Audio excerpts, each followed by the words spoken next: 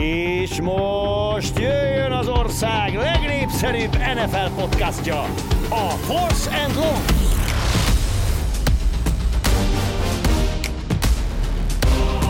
Sziasztok, az EFC főcsoport döntője után nekiugrunk az NFC kibeszélőjének is, az a Force and Long Budajtól és Bencsics Márkkal.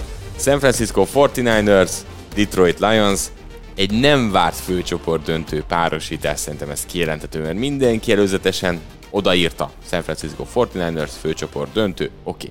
Aztán Dallas Cowboys, Philadelphia Eagles, az is volt, mehet ki. Aztán útközben bejött a Green Bay Packers, az is mehet ki, meg szó volt, még miről volt szó.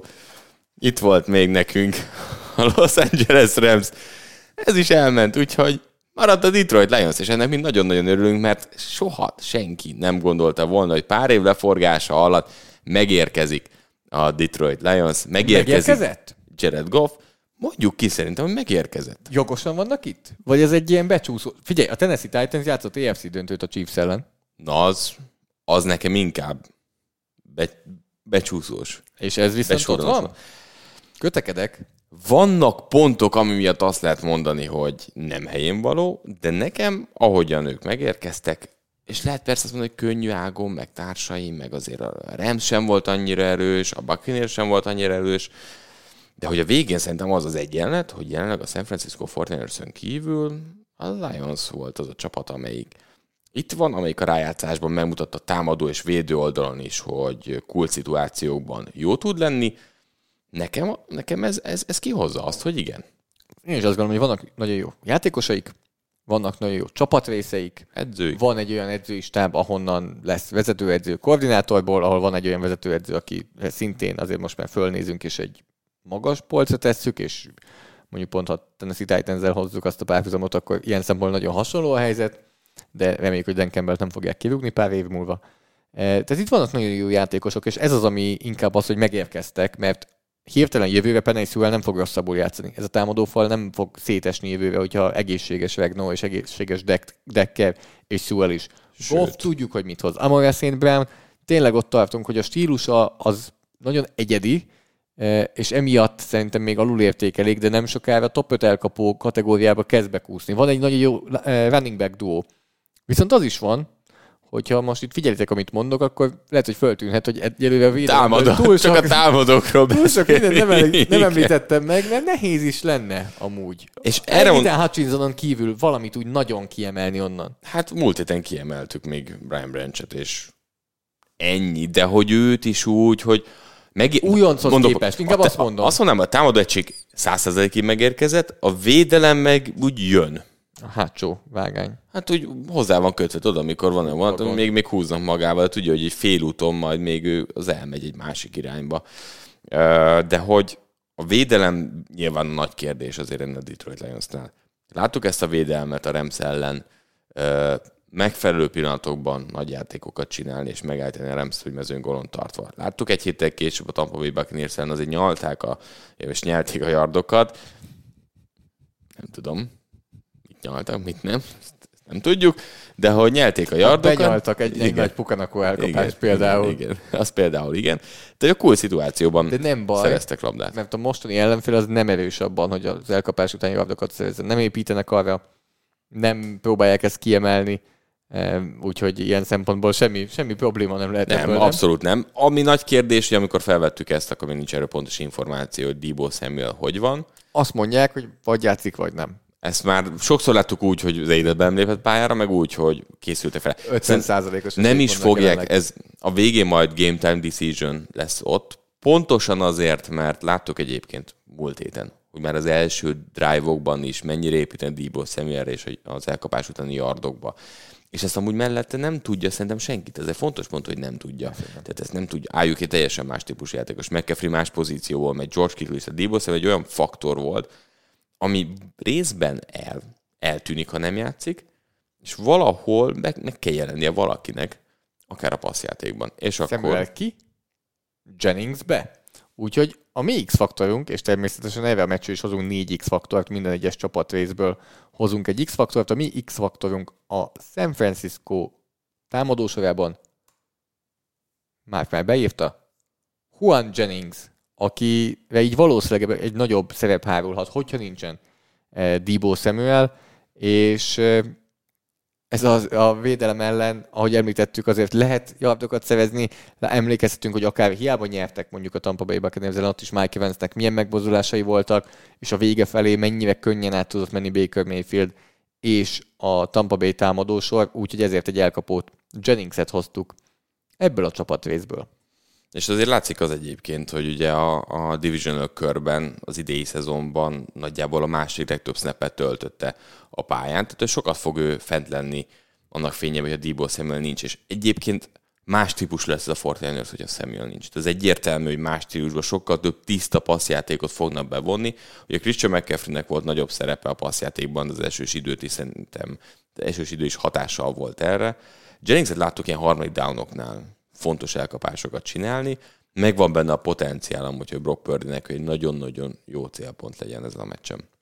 És a másik oldalon, vagy mondjuk onnan közelíthetjük meg az egész meccset még, hogy mennyire gyorsan szerez vezetés mondjuk a jobb csapatnak kikiáltott San Francisco, milyen előnyt tudnak kialakítani, mert van egy szituáció, bár a Detroitnál ez eléggé késő jön el, hogy a futójátékot el kell, hogy engedjék, és a passzjátékra kell, hogy hagyatkozzanak, és itt azért kijön az, hogy van egy Nick Bosa-ja például a San Francisco 49ersnek, ezért nálunk az X-faktor a Detroit Lions támadó oldalánál Taylor Decker, a baloldali tackle. Nagyon jó baloldali tackle, ő a második számú baloldali tackle ebben a csapatban, mert Penny-vel annyira nagyon-nagyon jó játékos lett. Tulajdonképpen ezen a meccsen láthatjátok a liga legjobb jobb és a liga legjobb baloldali tackle-jét, ugye Trent Williams a San Francisco-nál, és a PFF-nél az első és második legmagasabb értékeléssel rendelkező tackle-ök, de ettől még mindenkinek a szeme szerintem Taylor Deckerre kell, hogy figyeljem, mert mindig elmondjuk, hogy ez a Jared Goffnak mennyire szét tud esni a játék a nyomás alatt, és volt egy Los Angeles Rams, volt egy Tampa Bay Buccaneers, ezek nem olyan nyomással jönnek. Teljesen más tempóval, így leggyorsabban generálnak nyomást mérkőzésenként, és kíváncsi leszek arra, hogy Chase Youngot pakolgatják-e, és Bosát átteszik a másik oldalra, és Deckerrel lesznek párharca, vagy nem, vagy ezekkel hogy fognak trükközni. De ha nem változtatnak, akkor meg a legizgalmasabb támadófalember versus védőfalember párharc lesz akkor Sewell és Bosa között, hogy csak egymással szemben fognak felállni. Ha nem, akkor meg kemény melója lesz Deckernek szerintem.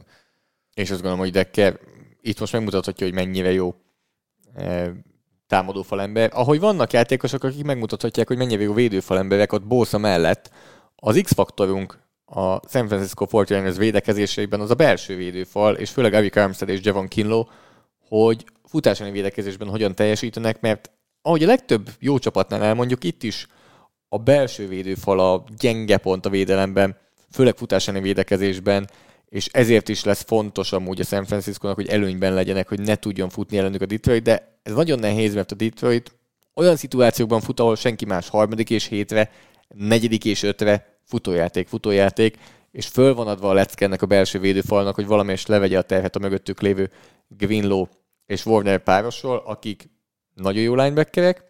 Néha úgy tudnak ütni, tehát hogy megy Greenlaw elől a kalapács, és Fred Warner meg a hihetetlen sebességével. Amúgy azon gondolkoztam, ahogy áttérünk majd egy kicsit a másik oldalára, egyetlen hátralévő X-faktorunkra itt ebből az összecsapásról, hogy szerinted Kyle Shanahan, ugye mindig ezen viccelődünk, hogy ő mennyire kipécézi az ellenfél linebackereit, őnála van valamiféle tudatosság abban, hogy az ő csapatában legyenek nagyon-nagyon jó linebackerek?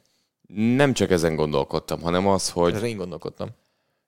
Most vetettem föl neked a gondolatmenetet. De tovább akarom én már nem ezen gondolkodtam, hanem azon, hogy Shanahan az edzésekkel teszi jobbá ezeket a linebackereket. Nem csak az van, hogy jó alapanyag az a két linebacker, ha nézzük, tehát a Greenlaw meg mondjuk ugye Warner, hanem az, hogy folyamatosan ennyire feszítve van ezekre a játékok, amikor egymás ellen játszanak, és hogy nem scout van, akár csak az edzőtáborok és társai, hogy jobbá teszi. Tehát, hogy olyan dolgok elé van állítva ez a két játékos, amivel mikor nem találkoznak. Tehát, hogy sokkal érdekesebb az a rész, hogy őket még ki tudja kellemetlenebb helyzetbe hozni, nem a saját támadókornát. Tehát szerintem milyen szempontból nézem ezt a dolgot. Ez alapján mi azt gondoljuk, hogy hétfő reggelre Alex Anzalone jobb játékos lesz, mint amilyen volt vasárnap este, mert hogy itt akarolhat, és föl lesz adva neki a lecke a San Francisco támadósora ellen. Az a gyönyörű haja nem fog kihullani azért itt a mérkőzés végére. Én csak a te gondolatmenetedet vittem tovább, mert akkor itt most lesz egy ilyen lehetősége Anzalone-nak, hogy fejlődjön. Hát tudod, a jó munkához idő kell. A rosszhoz meg, igen. Szóval Anzalone nagyon... linebackerek a San Francisco ellen, illetve itt most megint, amit az előző héten beszéltünk több párosításnál, elő fog jönni, hogyha fölpakol több tight endet a pályára a San Francisco, és eléri, hogy 3 linebacker legyen a Detroitnál a pályán, Barnes, Campbell és Anzalone, ez egy nagyon-nagyon sebezhető egység, és ezt eljátszotta a Baltimore Ravens. Mindenki emlékezett, hogy mi lett annak a meccsnek a vége, amikor szétszették a linebackert. Komoly gond lehet, és tesztelni fogják őket rengeteget George Kittle-lel a belső területeknél.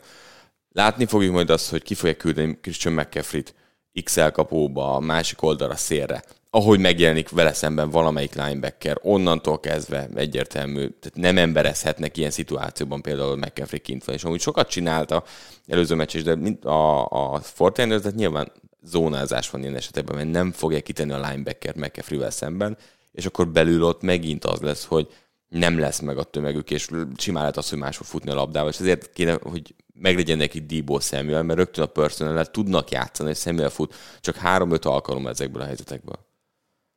Megnézzük? Hogy mit gondolnak a Nézzük.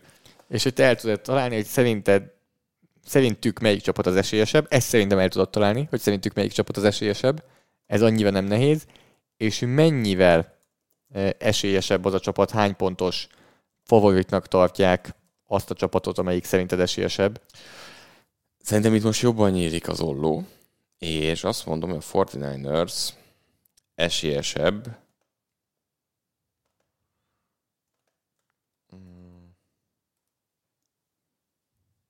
Nem akarok ilyen sokat mondani, ez a rossz lenne egy főcsoport döntőn. Nem akarsz nagyot mondó lenni? Ne, félek tőle, de ez egy 8 pontos favorit a 49ers.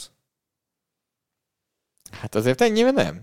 Mennyi? Azért óvatosan. 6,5 pontos favorit a San Francisco. Megadjuk azért ezt még? Egész jónak. De 6,5. Nem, tehát hogy azért érzi Vegas azt, hogy jobb ez a csapat. Azt mondtad nekem itt adáson kívül, hogy szeretnél itt arról beszélni, hogy lóg ki ebből a 4-esből a Detroit Lions.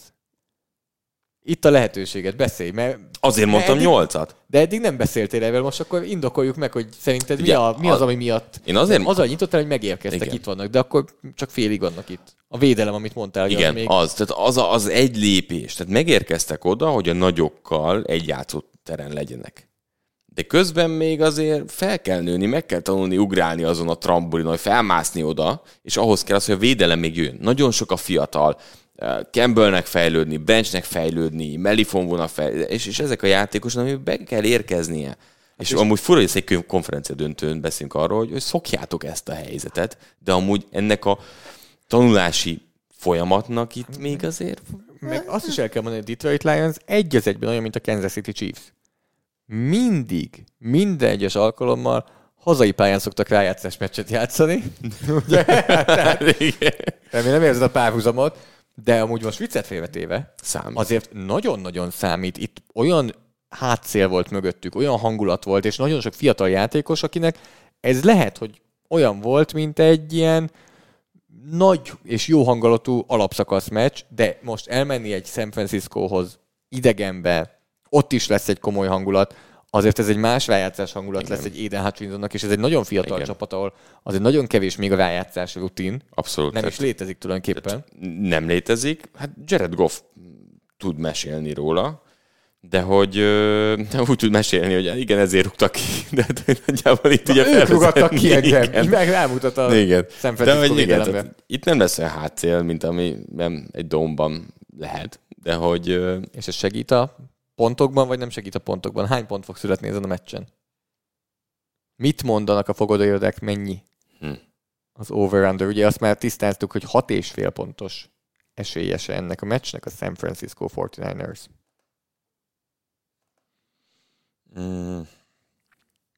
Annyit segítek, hogy az előző meccsen 44,5 volt. Igen. Itt nem annyi. Igen. Nem? Segítettem. Én kizártam a 44 és felet. 40... 45. Annál több. 48. Annál is több. 51. Eltaláltad?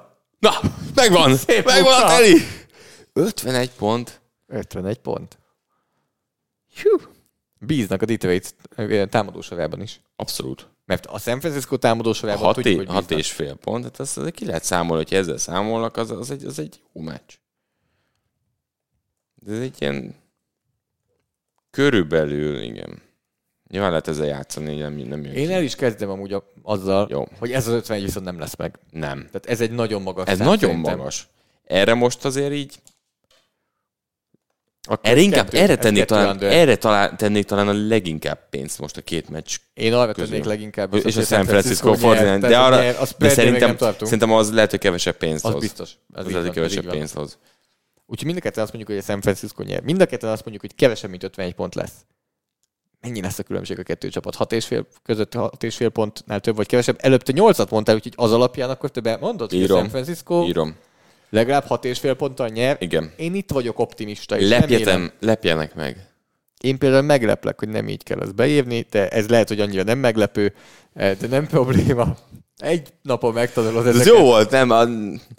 Ne zavarj össze, közben beszélünk és írok, ez nem az működik. Előbb azt mondtad, hogy kicsi a szorzója annak, hogy a San Francisco nyer. Hidd el, a San Francisco plusz 6,5-nek annak nagyon-nagyon alacsony a szorzója. Jó, igen, annak tényleg az a tippünk biztosan jönne. Látod magad előtt. Egyébként most tényleg. Tehát látsz-e olyan sajnos igen. történetet, hogy a Detroit Lions? Ja, nem. Én azt hiszem, hogy az, hogy 20-szal nyer a San Francisco. Azt látod, azt inkább.